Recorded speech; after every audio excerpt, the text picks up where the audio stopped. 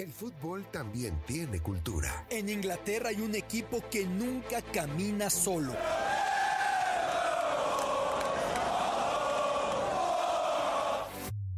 En Argentina se vive el fútbol con una pasión única. En Brasil se juega con ritmo, con ginga, algo tomado de la capoeira. En México lo disfrutamos con nuestro muy particular folclore.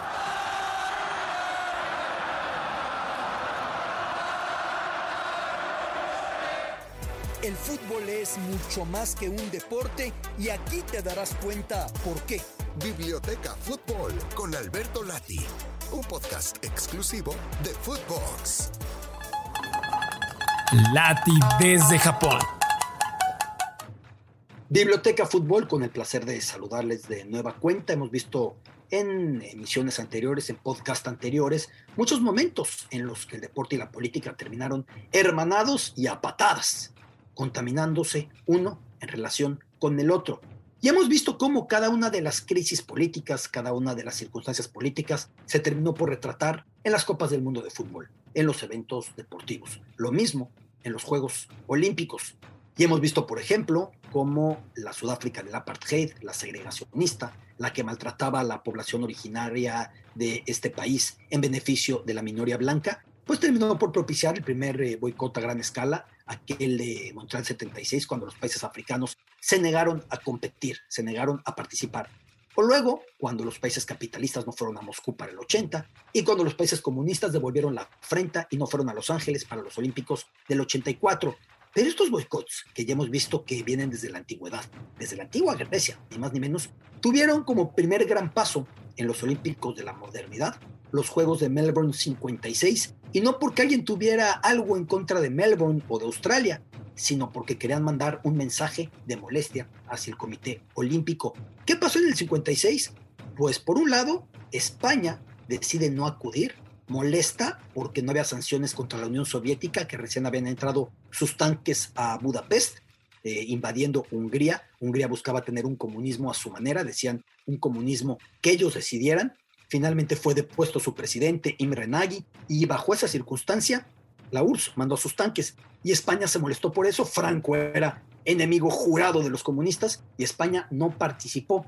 Pero además de España, en ese momento se había dado la crisis del Canal de Suez, una crisis tremenda en Egipto que propició que los países musulmanes y árabes tampoco acudieran. Así que, como ustedes pueden ver, cada uno de los conflictos se iba a ir retratando en el deporte. Otro ejemplo, en los años 40, después de que terminara la Segunda Guerra Mundial, el primer rompimiento que hubo al interior del movimiento comunista, que estaba tan unido, tan hermanado de entrada, fue con Yugoslavia, la Yugoslavia de Tito.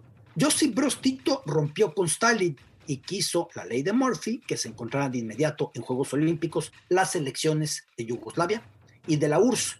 Finalmente, cuando Yugoslavia se impone en el partido, el equipo llamado CDKA de Moscú termina por cambiar su nombre y es el actual CSKA de Moscú, el equipo del ejército. Le cambiaron las siglas porque había un enojo tremendo de las autoridades soviéticas en relación con aquel equipo por haber perdido contra un rival tan acérrimo. Pero no solamente eso, y seguimos con ejemplos de cómo se fue mostrando cada una de las crisis en el terreno de los Juegos Olímpicos. Decíamos de la entrada de los tanques soviéticos a Budapest. Esto pasó unas semanas antes de los Juegos de Melbourne. De hecho, la selección de polo acuático de Hungría era la mayor potencia del mundo. Se encontraba concentrada en las afueras de Budapest, en un punto montañoso, y desde la concentración empezaron a ver cómo surgía fuego y humo, incendios por todos lados, y se preguntaban, ¿qué estará pasando? Evidentemente las comunicaciones en ese momento no daban para entender demasiado. Era la entrada de los tanques soviéticos. Un día después salió su barco que los llevaría desde Hungría hasta Australia para los Juegos. Todo el camino no se enteraron qué pasaba en su país. En cuanto llegaron, tomaron un periódico. Había un jugador que hablaba inglés, que leía inglés, lo tomó y cuando leyó les dijo a los jugadores, muchachos, el país fue invadido por la Unión Soviética, lo que vimos fue una invasión, fueron los tanques. A partir de ese momento se juraron que ganarían el oro para buscar reivindicar la causa húngara, la causa magiar, luego de este sufrimiento. ¿Qué sucedió? Pues que les tenía que tocar enfrentar ¿a quién? Sí, a la Unión Soviética, como les suelo llamar, Ley de Murphy a la futbolera. Esos países que los políticos preferirían que no se encontraran en la arena deportiva por un momento de tensión o por lo que sea, terminan siempre por encontrándose. Y entonces así fue como se dio aquel partido de la sangre en la piscina, o la sangre derramada en la piscina. Una golpiza que se dieron húngaros y soviéticos. Para empezar, no era solo político. Desde que la Unión Soviética tenía injerencia sobre Hungría, al ser el comunismo desde Moscú el que mandaba sobre todos, pues vieron que había un gran crecimiento y una selección muy poderosa, la máxima potencia, en la magiar, en la húngara, que decidieron tomar a esa selección como el molde para mejorar a la soviética. Y la selección soviética fue instalada en Budapest a entrenar viéndolos. No había ni que disimular el espionaje y los jugadores húngaros estaban molestísimos. Esa selección húngara, por cierto, es a la que se deben muchas innovaciones como el marcaje por zona y tantas cosas que incluso luego pasarán al fútbol, ¿eh? Fue una trascendencia tremenda aquella selección húngara de polo acuático o waterpolo. Finalmente, cuando se enfrentan antes de aquellos olímpicos, antes también de que llegaran los tanques soviéticos a las calles de Budapest, el público húngaro pita el himno soviético y esto desata un nivel de tensión política tremendo. Así que al encontrarse en la piscina de Melbourne, la crisis fue total. Hubo sangre, hubo golpes, hubo trifulcas por doquier y finalmente se coronó el que era mejor. Se coronó Hungría.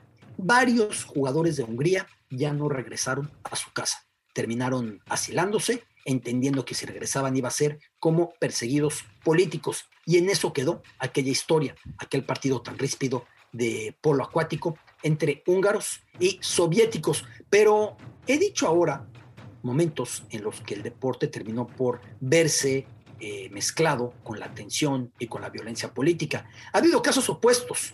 Me he referido antes en estos podcasts en Biblioteca Fútbol a la tensión de Corea con Japón, recordando que en las primeras décadas del siglo XX la península coreana estuvo invadida, tomada por el ejército nipón, con humillaciones, con abusos, con vejaciones. El rencor sigue vivo a la fecha, pues en los Juegos Olímpicos de Pyeongchang de 2018 se dio una situación esperanzadora, cuando había una tensión tremenda, cuando el presidente norcoreano amenazaba constantemente con lanzar misiles o de plano los lanzaba, lograron tener un acuerdo para que no solo desfilaran las dos Coreas juntas, sino que incluso hubiera un equipo de hockey sobre hielo unificado. Por supuesto, el equipo de hockey sobre hielo femenino no hizo nada, no ganó nada, pero había algo más importante que los récords y que los partidos y que las coronaciones y que las medallas. Y eso que era más importante era contribuir a un escenario de paz. Estos Juegos Olímpicos, realizados muy cerca de la frontera entre las dos Coreas, también marcaron la primera vez en que un miembro de la familia que gobierna Corea del Norte como una dinastía, es tan extraño esto, o sea, es tan absurdo esto que es una dinastía pero comunista, acudiera por primera vez a Corea del Sur. Nunca firmaron la paz, tuvieron su conflicto del 50 al 53 y no terminó con un acuerdo de paz, terminó solamente con un cese al fuego. Cese al fuego constantemente desafiado, porque a cada rato vuelve la tensión y a cada rato vuelve un misil para acá y otro para allá, y esto no termina, al menos por aquel momento, en 2018, con ese equipo de hockey sobre hielo femenino unificado, con ese desfile todos unidos, y por bandera que llevaban, una bandera con el mapa de la península completa, y la canción Arirang, es la que reivindica pues los cantos de unión, de esperanza, de tener juntos a todos los coreanos. En ese momento de 2018, el deporte se probó muy diferente. ¿Acaso un vínculo hacia lo que en la antigüedad intentaron los griegos? ¿Se acuerdan de la palabra equigeria, la tregua olímpica, el apretón de manos? Pues algo así, al menos, finalmente, en los Olímpicos Invernales de 2018. Biblioteca Fútbol, soy tu amigo Alberto Lati. Esto fue Biblioteca Fútbol con Alberto Lati, podcast exclusivo de Footbox.